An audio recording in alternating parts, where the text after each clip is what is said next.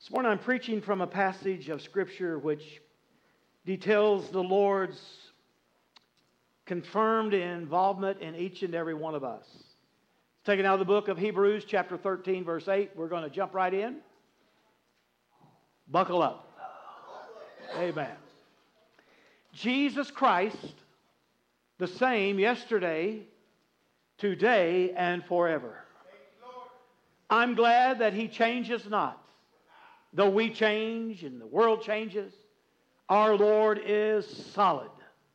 The same yesterday, today, and forever. If He ever saved anybody once, He certainly will save somebody again. If He ever healed somebody once, He will heal again. If He ever provided once, He will provide again. If He ever has poured out of His Spirit once, He will pour out of His Spirit again. And church, I got to tell you, this is good stuff. Because our God is a good, good God. Let's pray. Lord, do it again for us. Open the windows of heaven. Pour out of your Spirit upon your church, not just Northside, but the churches that are Bible-believing, Spirit-believing. Lord, we all as a nation and as a church body, we need more of you. Open the windows of glory and pour it out upon us, Lord. The time is short.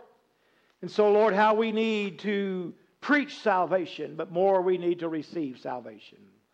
And so I pray today, Lord, that there will be those who will turn to you in your lovely and precious name. All God's people said amen. Turn to somebody close by and say, my, you're looking good. You're looking good. You must be saved. Amen.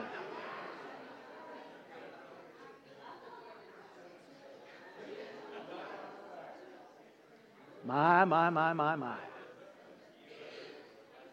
If you caught somebody that's frowning this morning, tell them to turn that frown upside down. Amen. We are so blessed to be in the house of the Lord this morning with those of like precious faith. So I want to encourage you with these three words, yesterday, today, and forever. Yesterday is days past. Days which once we had. Day of reflection. A day never able to redo it again. A day of remembrance and of importance. A day to learn from and a day to look back upon and not make the same mistakes. Today is a good day. The Bible tells us that today is the day of salvation. Don't put it off until tomorrow because tomorrow may not come in the natural realm. So be very, very attentive this morning to the moving of the Spirit of God.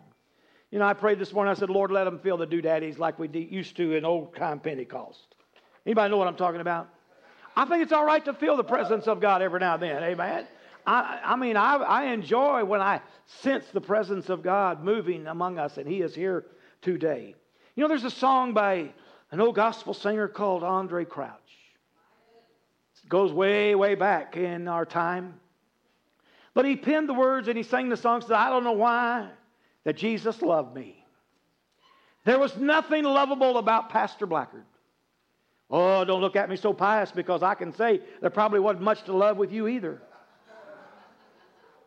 When I was running from God, I'll tell you, I was all in for the devil, but praise God, I'm glad, like Andre, I don't know why that the Lord loved me, but I'm so glad He did. I don't know why the Lord would even give us any time at all, but He does. He gave His life for you and for me. Turn to somebody and say, oh, that tells me that you're very important. Come on. That tells me that you're very important. I don't know why Jesus loved me. I don't know why He even cared. I don't know why He sacrificed His life. But oh, I am so glad that He did. I went back into my yesterdays.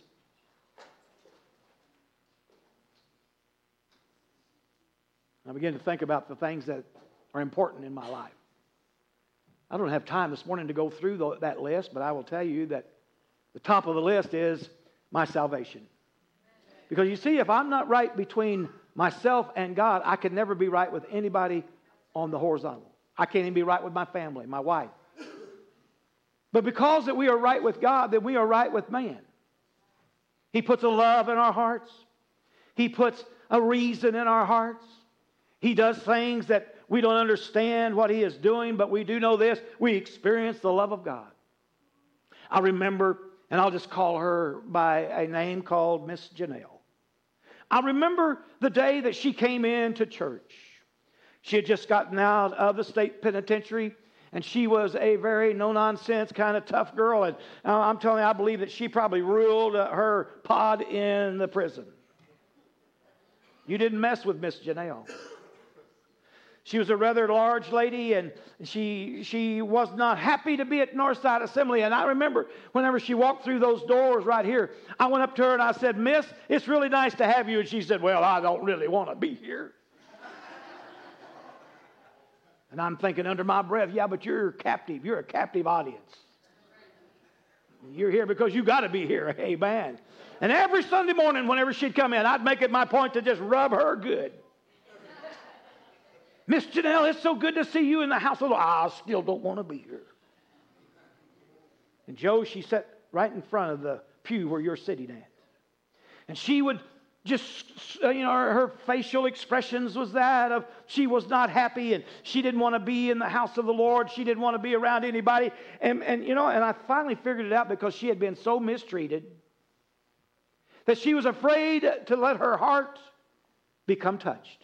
She was afraid to let her guard down. She was afraid that if she did, something might happen to her, and she didn't know if she was prepared for that.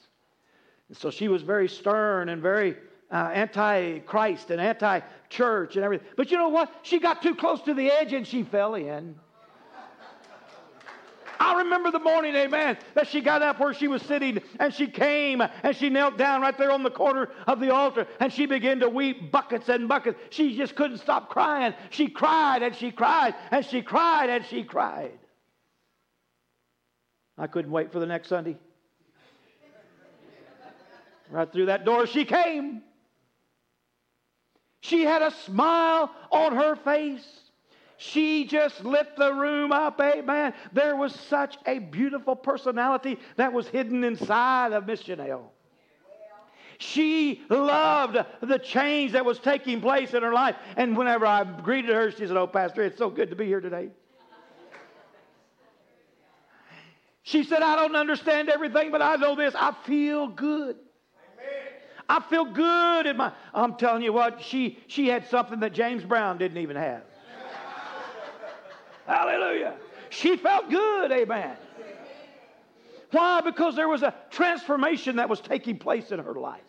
There was something going on inside of her life that was God-inspired, Holy Spirit empowerment, and she had given her heart and life to the Lord. And I'm telling you, her life began to change. How do I know that her life changed? Because she'd walk through that door and she'd say, "I love you, Pastor." And she didn't even know me that well. "It's good to be here, Pastor." Well, I heard during the week one day that when Sister Ann and I, we decided we didn't know what to do with her because we didn't have any clue what we could use her for in the House of Hope at the time. But she had a valid driver's license. A rarity. A very rare thing in the House of Hope. A very rare thing, amen, in Renewed Treasures. And she had a driver's license. So we called up our insurance and said, "We're going to put Miss Janelle on the van license if that's all right with you." They said, "Send us a copy of her driver's license and we'll do a little background check on her." And she drove the van. Her job was to take the ladies here and to take the ladies there and to pick them up and to drop them off and to go get groceries or whatever was needed. And she was the driver, the only one we had. And one of the girls came to me one Sunday morning and said, "You know what Miss Janelle did this week?" I said, "Are you going to tell me?" "I'm going to tell you what Miss Janelle did." She said, "We were minding our own business and we were driving down the road and we came to a stop light and she rolled the window down and she told the other person to roll their window down and they rolled their window down and she looked at them and said, 'I just got to tell you, I love Jesus.'"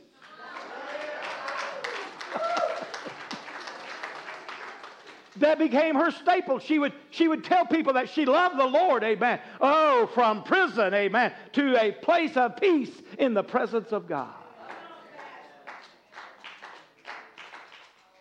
It was such a tragic day that I got the phone call that she had passed away. I immediately stopped what I was doing and I went to her apartment. And there the police was there. My friend who works for the coroner, the county coroner, he was there. There was a lot of things going on that day.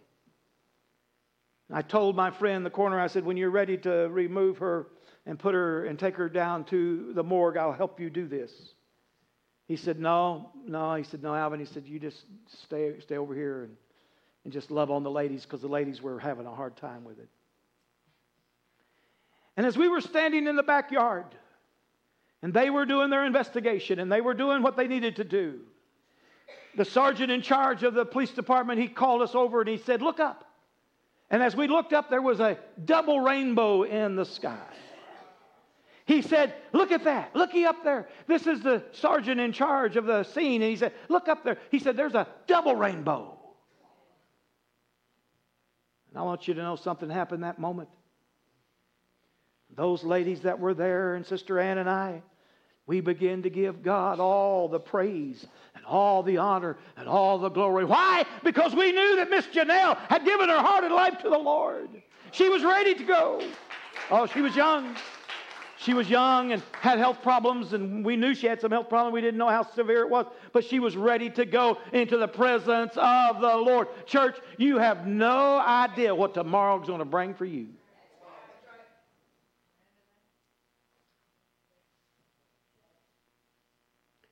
God has a way of saving you and changing your life.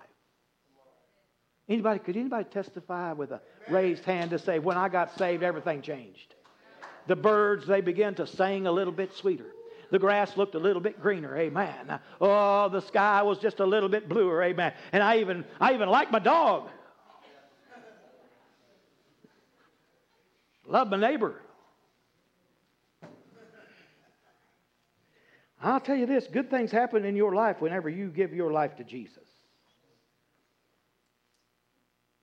You know, the Lord has a way of saving us spiritually, but He also has a way of saving us in the natural. How many could say, Pastor, you don't know how many close calls I've had? Anybody here say, I've had some close calls? I shouldn't even be here. I've had some real close calls. I shouldn't even be here. I will tell you this. And I'm going to recall some of my past.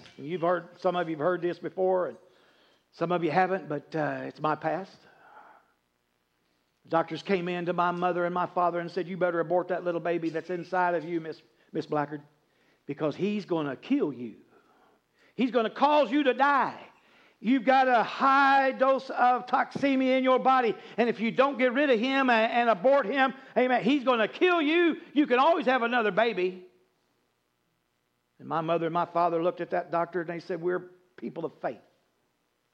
And if the Lord so chooses to take this little baby, then He can take that baby. And if He chooses to take me, He can take me as well. Now, it was easy for my dad to stand there and say that.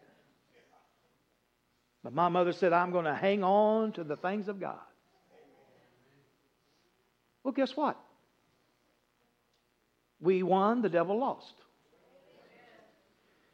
I'm a firm believer, Sister Susan, that the devil tried to take me out because he did not want me preaching the gospel. Come on. I believe with my heart that he wanted to do everything. And it was not just one time that he tried to take me out. There was many times he tried to take me out. I don't have time to tell you about all the close calls I've had. But praise God, we're 71 years of age. We're still preaching the gospel. To God be the glory. Come on, give Him praise. Hallelujah in the house of the Lord. I remember the story. I don't remember because I was too small. But my twin brothers, I have a Leslie and a Wesley. That twin brother, Leslie's still alive. Wesley's gone on. But my brother Wesley was staring into an open flame fire.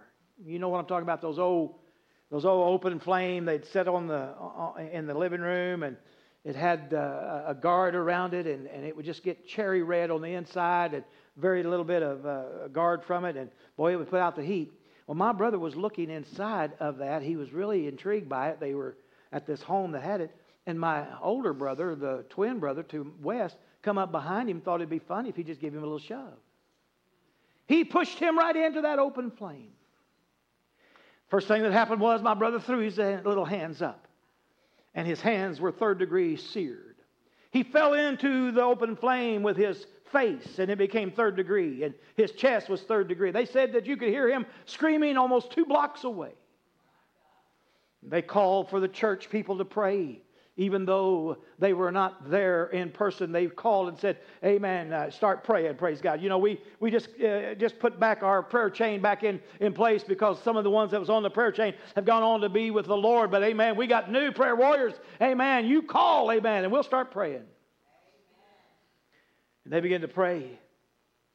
And I will tell you that my mom and dad, they were just new in the ministry. They were new in the things of the Lord. And they didn't know what to do. And they just called on the Lord. And they took him to the hospital. And they bandaged him all up. And, you know, burns are a bad way to go. They scrub you when you get the stuff on you. They scrub you. And they do all kinds of things that just is extremely painful. Well, the first time that he was to go into the hospital and be dunked in the scrub tank and be scrubbed, amen, the doctor, amen, he came out of that room and he said, I don't understand it. He said, that little boy's skin is just as smooth as a baby. You can't tell me that he wasn't burned. It was obvious that he had 3rd degree burn, but the Lord decided to save him in the natural, amen. And before he went on and died, I will tell you that he had probably the most perfect skin of a man that I've ever seen in my life. I guess that's saying something. Most skin of men are pretty rough.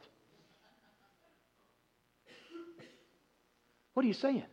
I'm saying that the Lord will not only save you in the eternal realm, but he will also step in line and help you and save you in the natural realm. He'll keep his hand upon you when you should be dead, whenever you should have an accident and not make it, or when you should have fallen off a building and not made it, or whatever it might be. God will step in and he'll say, you know what, I got an investment in that young man. I've got investment in that young lady. I've got some investment and I'm going to keep them safe until the day comes that they're to be taken home. Am I helping somebody this morning? Amen. God's good.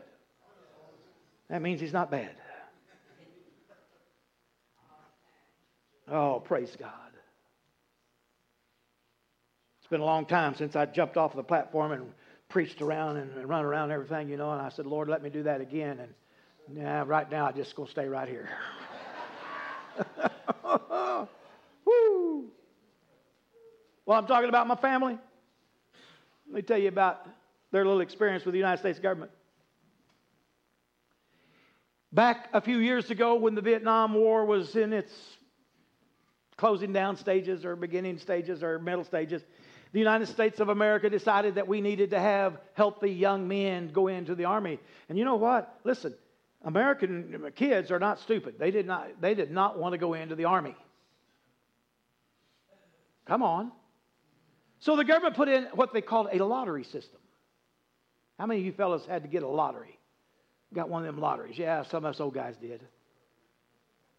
If you were so unfortunate to have a low lottery number, you were called to go in and to serve in the United States military. Now today, it's very honorable to do this. Back then, it was very honorable, but you had no choice. They could make it really hard on you. Well, my two brothers were like Jacob and Esau. One was very close to his mother, and one was close to his daddy. You can get that picture however you want to put that picture together. One could bake a cake, and the other one could eat it. Come on.